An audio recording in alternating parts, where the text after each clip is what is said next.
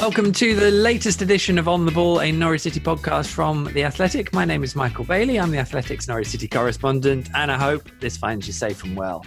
4 Premier League games, no points, 0 goals, certain relegation, and an FA Cup exit to boot. A potentially big week ends before it gets going with a 1-0 home defeat to Brighton. And we're here once again to bring you a pint-sized reaction podcast. I hope you can hear me smiling as I speak. This time with Norwich City stats guru known as NCFC Numbers on Twitter. To us, he's Steve Sanders. Hi, Michael. How you doing? Good, thank you. And we're also today joined by a Canaries legend and fresh from BT Sports Norwich fan wall. I assume he was doing Jake Humphrey a favour. It's Darren Huckabee. Hey, Hucks. Good morning, everybody. There he is. Thank you so much for joining us, gentlemen. Darren, how's your world? How are you? You're looking sharp in your shirt. I like your shirt. You just caught me before I go to the pub, so in fact, I might even see Steve's dad down there later. So hurry up and let's get this done. Yeah, fair enough. That's the way to do it. He'll be messaging me. I love this. Steve, how are you? And also, I wanted to ask, how much less fun is it pulling out stats now compared to last season? So it's a lot less fun. Well, I think it's less fun because no one's really interested in how bad we are. I mean, we are pretty bad. But yeah, I think people are much more likely to engage when we're talking about how good our players are rather than the fact that we just can't score. It's interesting how this season is going to become more and more historic if it keeps going the way it's going. But I'm sure we've got several podcasts to get stuck into that. But for this one, it is, of course, a look back at the 1-0 defeat on Saturday at home to Brighton. As is our routine, our snap verdict is what kicks us off. What can you get into in roughly 30 seconds? Steve, do you want to kick us off? Yeah, okay. I mean, you could probably pretty much copy and paste what I've previously said, I think. Fantastic. But if you want something slightly different, I mean, I was worried when I saw the team sheets. I thought that Brighton looked quite strong. They brought back some decent players from their defeat to Manchester United. Our team, I thought, didn't look as strong. I'm sure we'll get onto team selection a bit later. We started quite well without really threatening the usual kind of thing, but then just conceded from the first time that Brighton really came at us. That was from quite a poor error, quite a poor pass. And then the rest of the game, really, we never looked like scoring. And I mean, I know obviously Ida hit the post at the end, but I think we could have been playing for another hour and potentially not scored. And that just seems to be the worrying trend that we're in right now. I think we'd have still been playing now and probably still be 0-1 at least. Darren, do you want to sum it up for us? I just think there's a complete lack of belief in everything we do, whether it's the players, whether it's the manager coming out and saying probably the same things he's been saying for the last 2 or 3 games. The fans, I think they've lost belief. You know, after the restart, we've been as bad as it can get probably. I know we did okay against Man United, but Man United made 8 changes from the team that played Bournemouth. So, played Brighton. So it's been pretty dreadful, and you can't mask it. You can't make it sound any better than it is because, like you say, you can look at the stats, but you can tell by your eyes that the players just have lost all kind of confidence, especially going forward. You know, we've always been a little bit ropey at the back, but going forward, we'd look like, you know, we don't know how to get into good position to score goals. It's, you know, we thrashed a couple of nice balls across the box yesterday, but apart from that, nothing.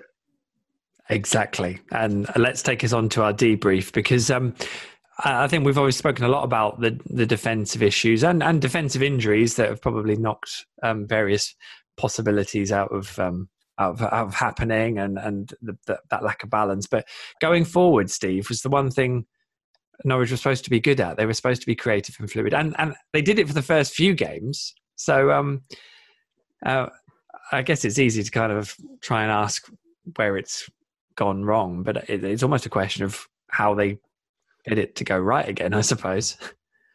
Yeah, and unfortunately, that's not a question that I have to answer. I mean, I think Darren's hit the nail on the head. It is fundamentally a belief thing. I think going forward, it starts with playing out from the back. Actually, so although I don't obviously blame the defenders for us not being able to score, I think that pass going astray from Klose for the goal is kind of indicative of where it is going wrong. Partly because we don't have the belief, maybe partly because we've had this long enforced break and they're not quite as sharp, and I think that probably affects us more than other teams. I just think that, well, there were some reasonable individual performances. I thought Emi looked a little bit better. I thought Hernandez was lively, although end product is usually the issue with him, and I think continues to be so. I mean, I feel like somebody needs to stick up for Duda and Dermich, but I don't think I can be that person. I don't, it's not right for me to come here and just single players out, but the first 45 from Duda in particular was bad. I'm not really sure why he's being picked ahead of players that will be here next season. But then that said, when they came off and other players came on, we didn't look much better. So to me, I think it's almost like we have to accept now what's happening this season, and just Farke needs to look forward and reset for 2020-21. Some of the fallout, Josip Drmic, I think, kind of turned off his Instagram account last night. I noticed that might have just been coincidence, but it definitely happened. I've seen him more in music videos than I playing up front. Well, yeah, that says it all, doesn't it? It says it all. It's like. I wish there was a noise that accompanied your expression just then, Darren. I think, I mean, it's a curious situation when someone releases their first single about a week before the season starts, and never mind the second. But so the Instagram account has turned off, which maybe was going to happen. I don't see any way that Andre Duda completes his loan and is still here at the end of the season. To be honest, I think that will probably get scrubbed and maybe he won't play again. I don't know. As you said, Steve, it's completely pointless him playing in a side where Daniel's got he has to kind of look ahead to next season, doesn't he, Darren? I'm just curious how difficult that is, because it's going to be such a different situation to the sort of one he walked into, and even if they're the same players who've taken the championship by storm before, it's going to be a different environment. What it's been, I think all of us have had to take this. It's been a massive reality check. At the end of last season, people were telling me this is the best Norwich team of all time, some of the best Norwich City players of all time, and they got hyped up so much, and nobody realised, or it's been a massive reality check. They're not as bad as they're showing, but they're not as good as people thought. So I think we've got to find the kind of right balance. We've got some very good young players, but we've been playing with. I spoke to Rio Ferdinand about this yesterday. If you took any of our back three young lads out and put them in a decent team, it would probably be okay. But you play all three of them at the same time with no Premier League experience, with no set partner with them, and we look like we're never going to keep a clean sheet. Tim Krul's been our best player this season. That's a massive story. And that's like, he was on about playing out from the back. Man City, they're best at playing out from the back.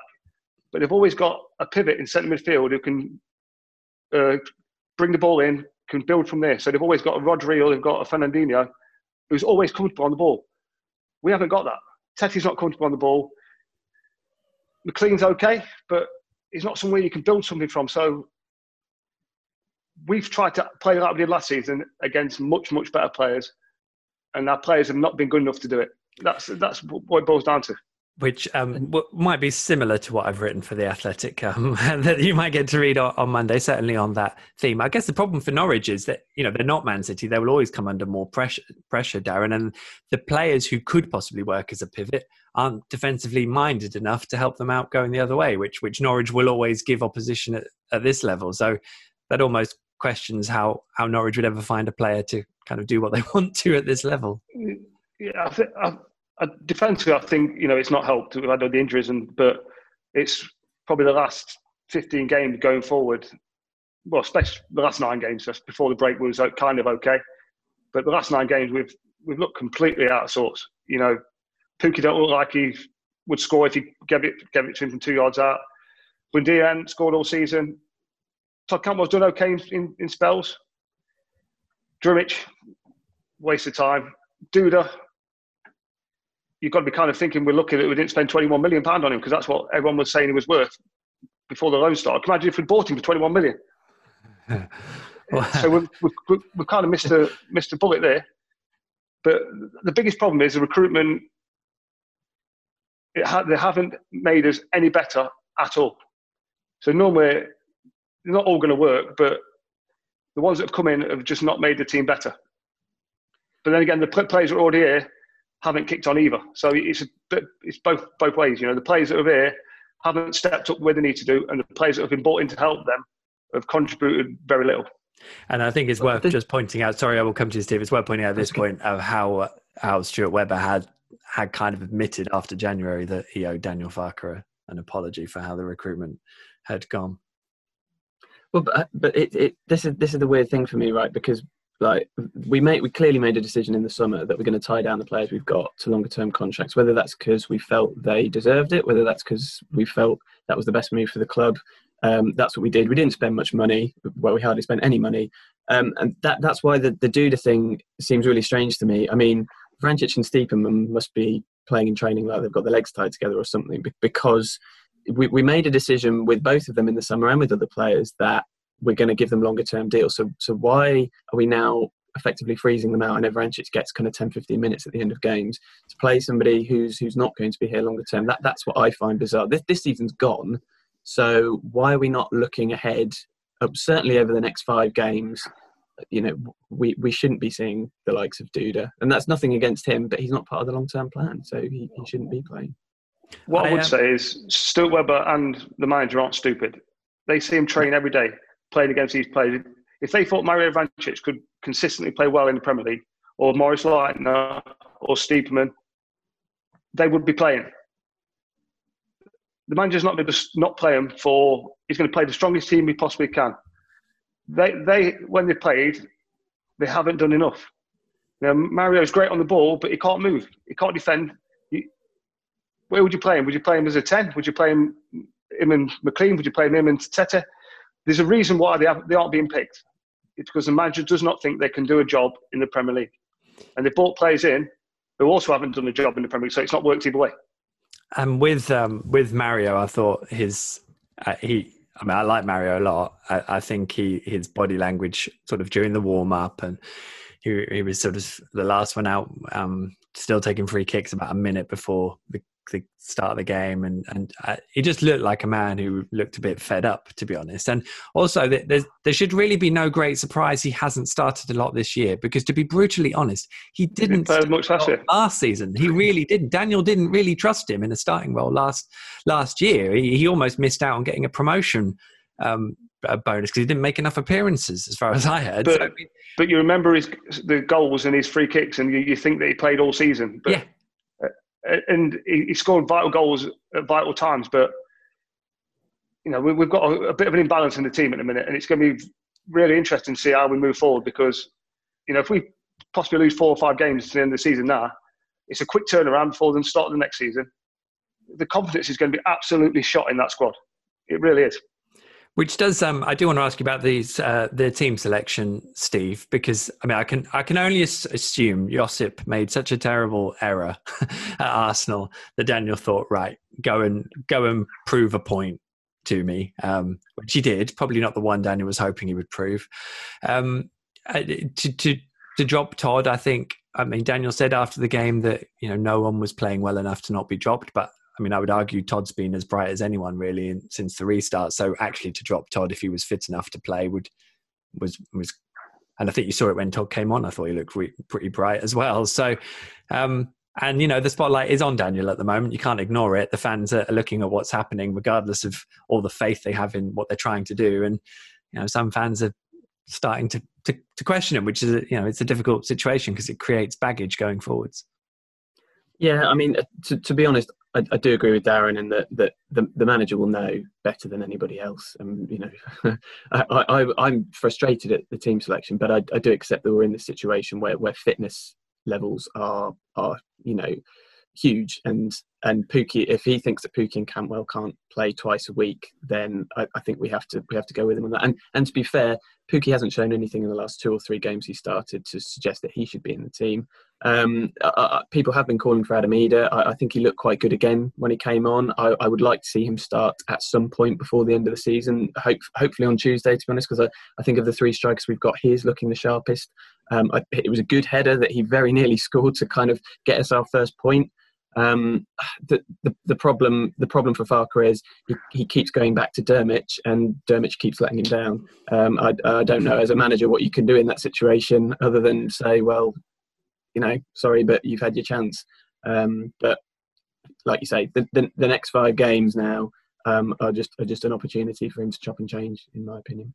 I mean, they've got Josip Drmic for another year, according to his contract, and he's on a pretty decent wedge. So, he could suddenly show up in the Championship. I don't know. Maybe the lower level and away you go. But I think the biggest problem you got is you look at players and you know what they're about. Kind of, you can have an idea what they do, what they bring to the team. So whether if it's whole team runs around, makes it difficult, holds the ball up, or you've got someone who's quick, but you look at him and I don't actually know what his strengths are. He don't know the ball up. He's not good in the air. He can't run. He might be able to finish, but I'm not seeing him take a chance. He had a good chance yesterday where he dropped him on the edge of the box. He basically fluffed it straight to the goalkeeper's hand. So I don't know what his strengths are. It's hard to know where to put him in, how you'd play him to make him look good. It's very difficult. And I suppose accompanying all this is if you're trying to build a squad and continually improve it, which is the task Norwich want, they've got to very carefully select who they sell, I suppose, as much as who they keep. Because as you said, Darren, some of those players are worth a lot of money to some people, and also would look probably good in a setup where it's them being put into an established side. I think there's players like Emi Buendia who, in a different Premier League team, would probably fly. I don't know how you see it. Why though? Why would it? I guess maybe because he's playing among better players. Yeah, maybe, yeah. But if you're basically he's playing enough every game this season, an attacking midfielder who hasn't scored a goal. Everyone keeps chucking these stats at me about chances created.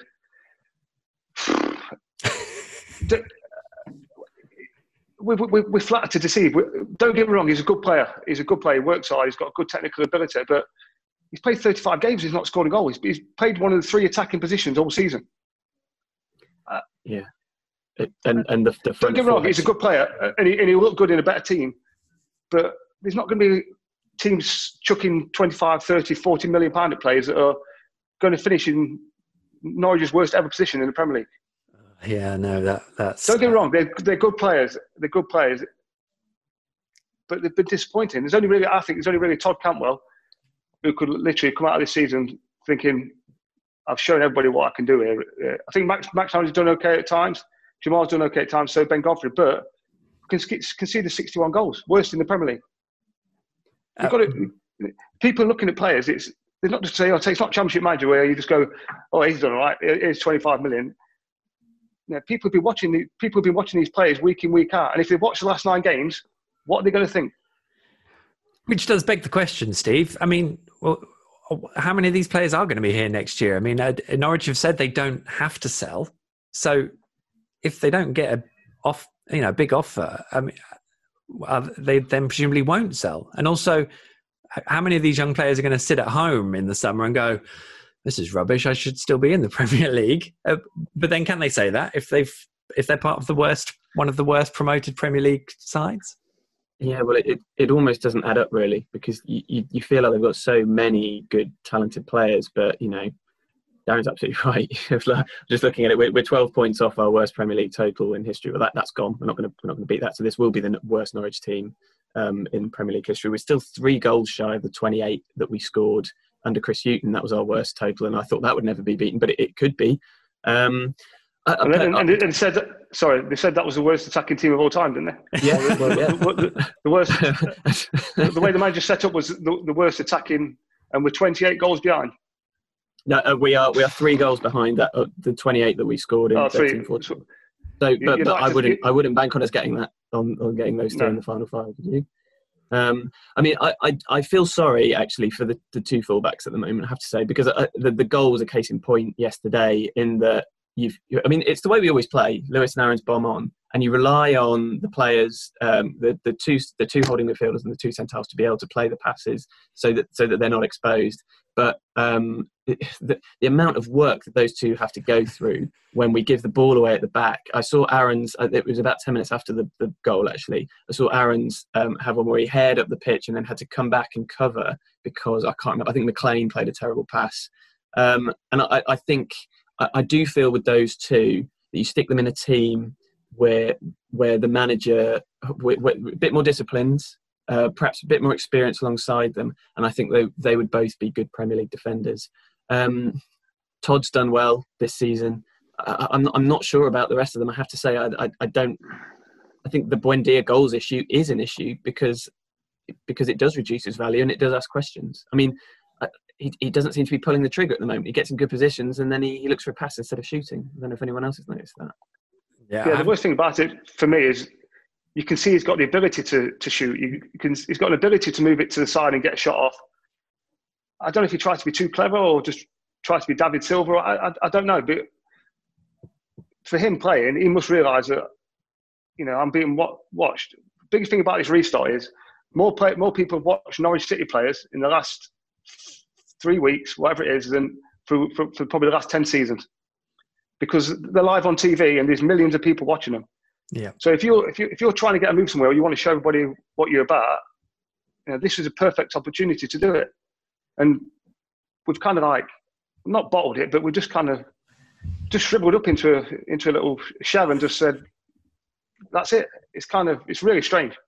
Norwich City have shriveled up into themselves. I quite like that. I have to say, watching Jamal Lewis, especially in the second half, he again looked pretty frustrated. I don't think his head ever dropped, but there were just times when I think he was just shaking his head. And he was also getting a bit of stick then from the midfielders about what he was doing. Now, confession, I'm not a trained coach. I don't know if it was what Jamal was doing or if it was the others letting him down. But I think he was finding it quite tough in terms of just how Norwich could build anything. I mean, the goal in itself, it's as much Tim Close's misplaced pass as the fact he then makes the decision to come out and chase the ball, which leaves a massive hole behind him. But even then, Brighton still don't score if Trossard isn't able to run about 20 yards in front of Ben Godfrey to the near post. I mean, that movement almost in itself was obviously crucial to the goal and what have you.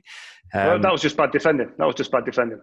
Ben Godfrey's got 50 yards to see where he's going to go, and the only place he can score is right there. So all he's got to do is get himself in a better position to try and get there before the... But that's just, he's a young lad. He's learning, and that's probably the problem. In a different team, each one of them back three would look okay.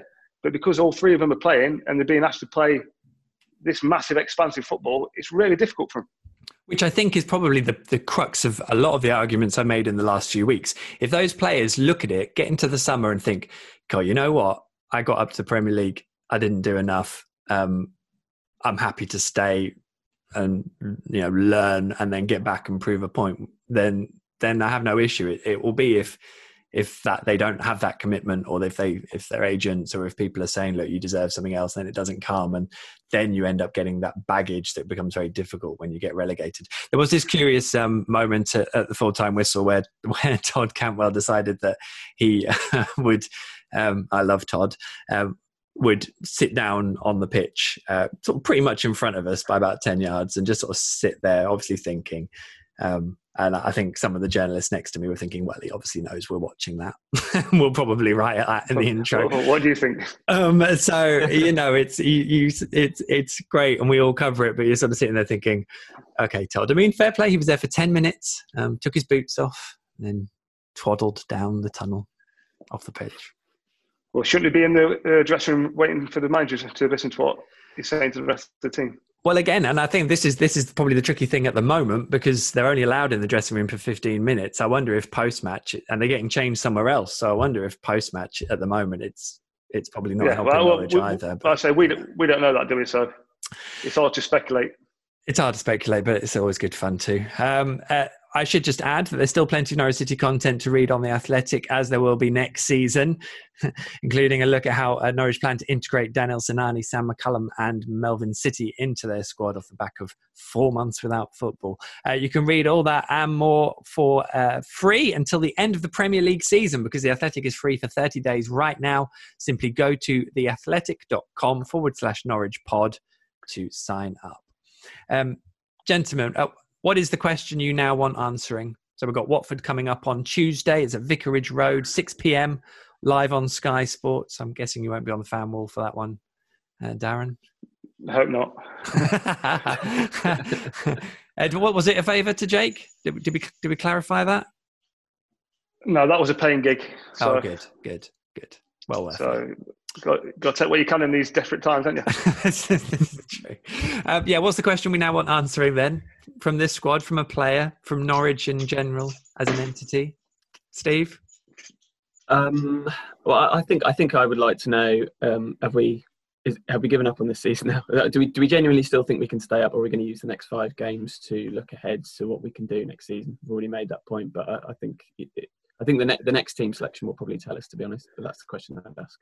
As my and Andre Duda's position in that team. How about you, Darren? I do believe these last 5 games are very important to see where I'll be take on the challenge of next season. We've got to show some character in these last 5 games.